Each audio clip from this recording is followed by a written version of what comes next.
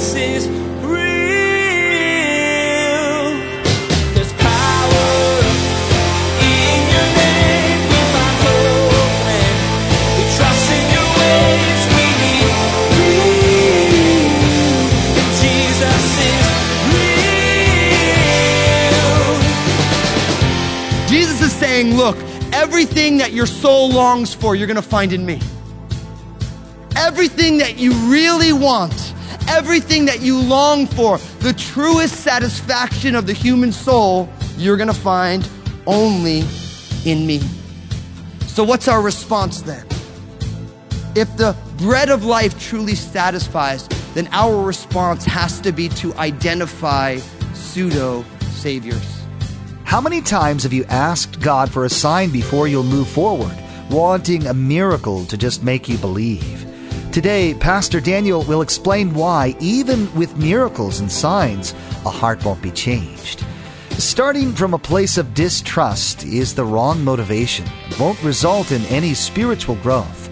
Listen as we hear about the true bread, the one given to all people, not for physical sustenance, but eternal. Now, here's Pastor Daniel with part 2 of his message entitled, I am the bread of life. Jesus is real.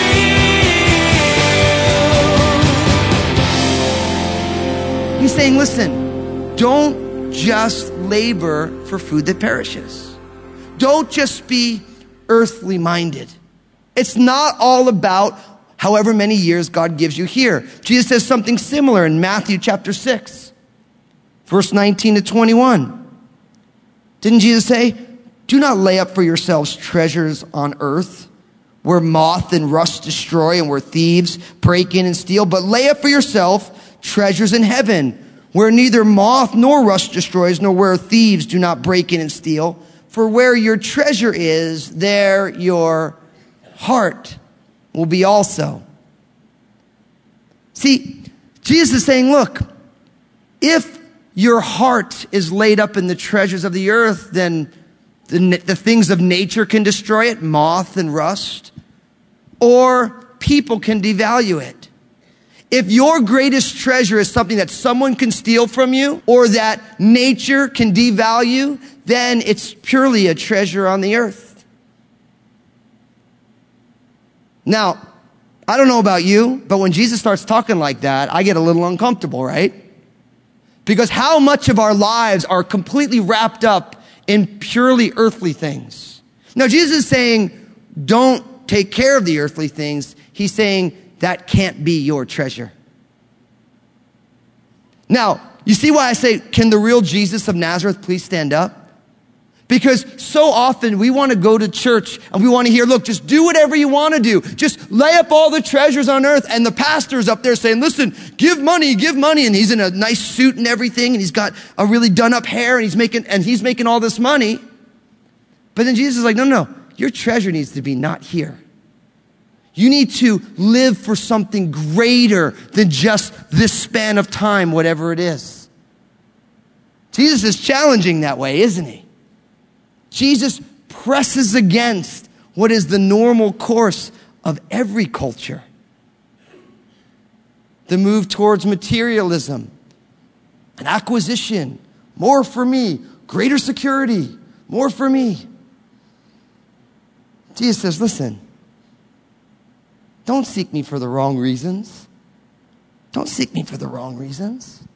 Don't give up eternity for the things of this world. See, the people get the point because in verse 28 they say to him, what shall we do that we may work the works of God? And Jesus says, this is the work of God, that you believe in him whom he sent. Now, because this began with social compassion, because Jesus saw them hungry and he fed them, our response, even though they followed Jesus for the wrong motives, our response should be that we should meet simple needs. Meet simple needs. Why? Because that's what Jesus did. We could come up with elaborate reasons why not to simply help people. But all they are excuses, aren't they? Most often, the reason we do not meet simple needs is because we're so preoccupied with temporal things, with trivial issues, that we are not compassionate like Jesus to actually see people and simply realize that we are just like the person we're helping. I think it was Mother Teresa said, I see the face of Jesus in the eyes of the poor people that I serve. Why? Because Jesus said, if you give a cup of cold water to someone in my name, you give it to who? To me. If someone doesn't have clothes, you give them clothes. Who do you give it to?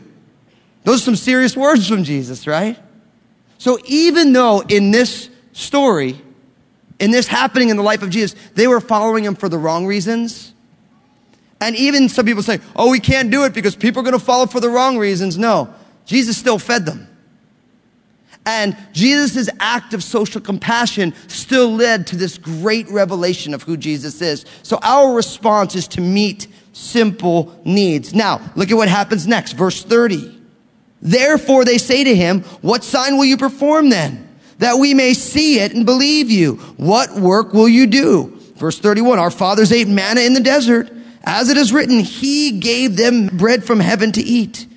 Then Jesus said to them, most assuredly I say to you, Moses did not give you the bread from heaven, but my Father gives you the true bread from heaven. For the bread of God is he who comes down from heaven and gives life to the world. Then they said to him, Lord, give us this bread always. And Jesus said to them, I am the bread of life. He who comes to me shall never hunger, and he who believes in me shall never thirst.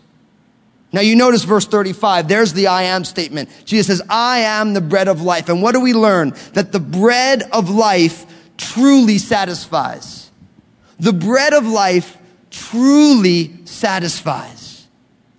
We all identify with the words of the great English theologian who we know as Mick Jagger, when he says, I can't get no satisfaction. I was actually reading an article. I guess there's a TV show, a new TV show. I don't know that I would recommend it. Seeing the review that I read about it doesn't seem like something you might want to be watching. But the show is called Satisfaction, and it's about a very wealthy family who is exploring all sorts of garbage trying to find happiness. We all know what that's like, don't we? We all know what it's like to say, there's this thing that I want. I need to be fulfilled. And we go running to all these different things to try and find satisfaction. And listen, I've done that in my life. Where you're like, if I just get this thing, if I get here, if I do this thing, then I will feel fulfilled. And you know what happens when you go and you get that thing? It doesn't fulfill, right? There's always the next thing. And there's always the next thing. Because the human soul is not created to be satisfied by temporal things, by simple momentary enjoyments. Our souls are much more valuable than that. So when Jesus says in verse 35 that I am the bread of life, he who comes to me shall never hunger, and he who believes in me shall never thirst. Either Jesus is absolutely out of his mind, he's lying through his teeth, or he means what he says, and he says what he means. Jesus is saying, look, the bread of life, myself, Jesus of Nazareth, I will truly satisfy the deepest longings of your life. Now, if you go back to verse 30, Jesus said, look, the work of God is that you believe in him whom he sent. Jesus is saying, you doing the work of God is believing in me. And they said, what sign will you perform that we may see it and believe you? What work will you do? Many of us are like that. We're like, Lord, show me a sign. Lord, show me something. But all through John's gospel, we're going to find that miracles and signs never change a person's heart. Only trust changes a person's heart. I'm going to say that again, because I don't want you to miss it. Signs and miracles will never change your heart, but trusting in Jesus will. Because if you need to see it to believe, your motives are wrong. And a momentary miracle, how many times does a miracle happen and all the people say, oh, that's not possible. Oh, it had to be this, it had to be that, right? Doubt comes right on in. But when we learn how to trust God, it reshapes our heart.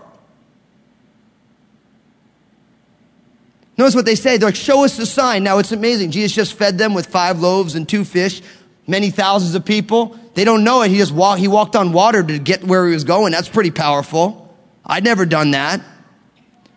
They're like, show us the sign. Look at verse 31. Our fathers ate manna in the desert. As it is written, he gave them bread from heaven to eat. See, Jesus said, I'm the bread of life. And they're like, can you give us some manna? Moses gave us manna. Now, how many of you have read the Old Testament? Maybe you've read the book of Exodus. Maybe you're out with us on Wednesday nights as we're going through the Old Testament. Listen to what it says in Exodus chapter 16, verses 13 to 18. And so it was that quail came up at evening and covered the camp. And in the morning, the dew lay all around the camp. And when the layer of dew lifted, there on the surface of the wilderness was a small round substance, as fine as frost on the ground. So when the children of Israel saw it, they said to one another, what is it? For they did not know what it was. And Moses said to them, this is the bread which the Lord has given you to eat. This is the thing which the Lord has commanded. Let every man gather it according to each one's need, 1 omer for each person, according to the number of persons. Let every man take for those who are in his tent. Then the children of Israel did so and gathered, some more, some less. So when they measured it by omers, he who gathered much had nothing left over, and he who gathered little had no lack. Every man had gathered according to each one's needs.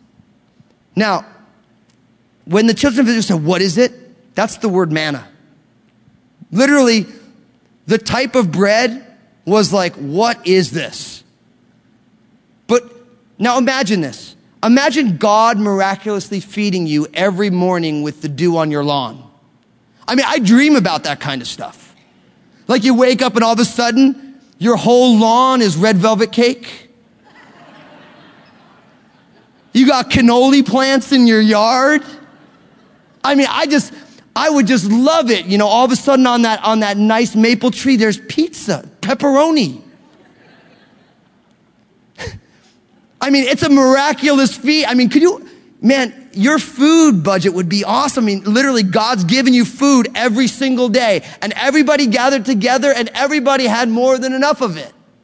But you know what happened? The children of Israel start getting mad at God's provision. I'm so tired of this miraculous bread from heaven.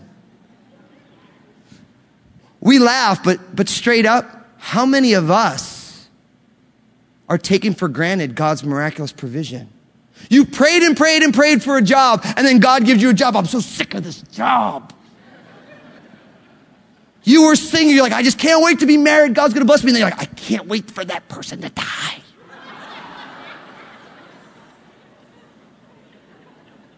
No, I know you guys are good Christian folks, so you don't really think that way. Yeah, right. God knows your thoughts. He knows what's in your heart. But a lot of us are just like the children of Israel, right?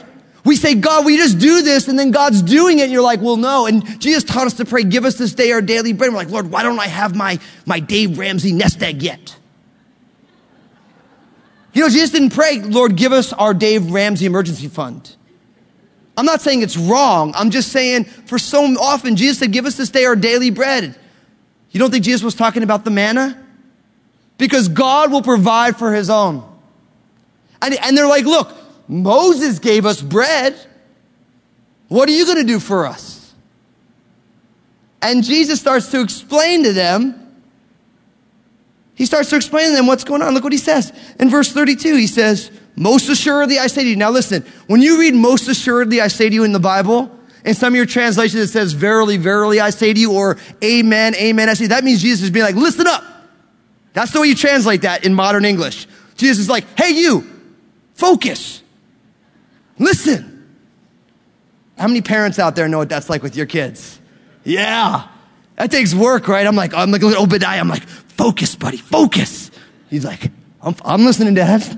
Right? When Jesus says, most assuredly I say to you, he's saying, look, focus. I'm going to tell you something really important. Listen to what he says. Most assuredly I say to you, verse 32, Moses did not give you the bread from heaven, but my Father gives you the true bread from heaven. For the bread of God is he who comes down from heaven to give life to the world. You see what Jesus says here? He's saying, look, Moses didn't do it. God did it. And the gift of bread is not in the past. It's in the present. And God wants to give you the true bread. And that true bread is God's gift to you. And they say, Lord, give us this bread always. Like they're getting excited. And Jesus says, I'm the bread of life. You see that? They wanted the true bread of God. And Jesus is like, look, that's me. Now, this is why I believe Jesus is the most controversial person in the world. This is why nobody comes down apathetic about Jesus. Because Jesus starts talking this way, and now all of a sudden we had to deal with Jesus. I remember, I didn't grow up in the church. Some of you know a little bit of my story. I didn't grow up in the church. I remember when I went to college. Now, I didn't grow up having a faith in Jesus or anything. And I would go into all these classes and I watch a philosophy professor and a religions of the Western world professor and all these different professors. They're all obsessed about not believing in Jesus. And at one point, I remember sitting there in this class, pretty inebriated, would probably be the right word, and thinking to myself, why are all these people so upset with this Jesus guy? And then I thought to myself, there must be something there. Because why are people so obsessed with proving that Jesus isn't the Messiah? And you got to know that when people get all freaked out about proving someone's not the Messiah, you got to realize there's probably some teeth there. And that began my journey to say, I wonder what's really there. Why is everyone so freaked out about this guy named Jesus who died 2,000 years ago? What's the big deal? But then you read Jesus says stuff like this, and you're like, oh, I get why people are freaking out. Because Jesus is saying, look, everything that your soul longs for, you're going to find in me. Everything that you really want, everything that you long for, the truest satisfaction of the human soul, you're going to find only in me. So what's our response then? If the bread of life truly satisfies, then our response has to be to identify pseudo-saviors. You need to identify pseudo-saviors. When I say pseudo-saviors, that word pseudo means false. And what that means is that in each one of our hearts, there are things that we think will truly satisfy us, but they really won't. But we all have them, and we seek after them. And each one of us in our hearts have things that we think, that's going to satisfy my soul. And whatever it is that's not Jesus will never truly satisfy. I know what I found with pseudo-saviors. Oftentimes, our pseudo-saviors are not something that are horrendously bad. They're actually things that are good, but we think that they're going to do something different than they're meant to do. I don't know how many people I've met who their pseudo-savior is their spouse or the idea of a spouse, or children or the idea of children, or a career or the idea of a career. None of those things are bad, but if any of those things are meant to be the thing that gives you identity and worth, you know what you do? You set the spouse, the kids, and the job up for failure. You know why? It was never meant to fulfill you. Your spouse is meant to be your companion no matter what Tom Cruise and Jerry Maguire says. Your spouse does not complete you. Jesus completes you. And your spouse enjoys that process. See, so often we set our spouses up for failure because we're saying they're going to complete me. And nobody ever does. How many people have ruined relationships trying to get their spouse to be Jesus when Jesus is supposed to be Jesus and your spouse is supposed to be your companion? How many people have put all sorts of pressure on your kids because your kids need to be perfect because it validates your existence when God never meant for them growing up well is not meant to be your fulfillment. Jesus is your fulfillment, and you are seeking to disciple God's kids on loan. How many of us place our whole identity on our jobs when our jobs is holy work that God has given us, never meant to be your fulfillment? And let's be honest, who wants to be defined by their job anyway? I mean, what kind of sickness is that? Like I'm going to teach second grade so good I'm going to get into heaven? I'm going to sell so many widgets? And that's going to, because I'm the salesperson of the year? Like, you realize you're of so much more value than that. And God forbid I think I'm going to preach a good sermon and get into heaven. I mean, think about that. I mean, when I get to heaven, God's going to correct all of our theology, right? I'm talking about the Almighty God. Like, my friend, listen, you need to identify pseudo-saviors. What are you trying to make satisfy you, which will never satisfy your soul?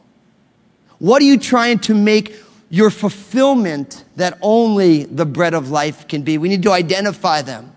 Now, look at what happens. Verse 36. Now it starts getting really, really profound. Look at what happens. Verse 36. But I say to you that you have seen me, and yet you do not believe. All that the Father gives me will come to me, and the one who comes to me I will by no means cast out.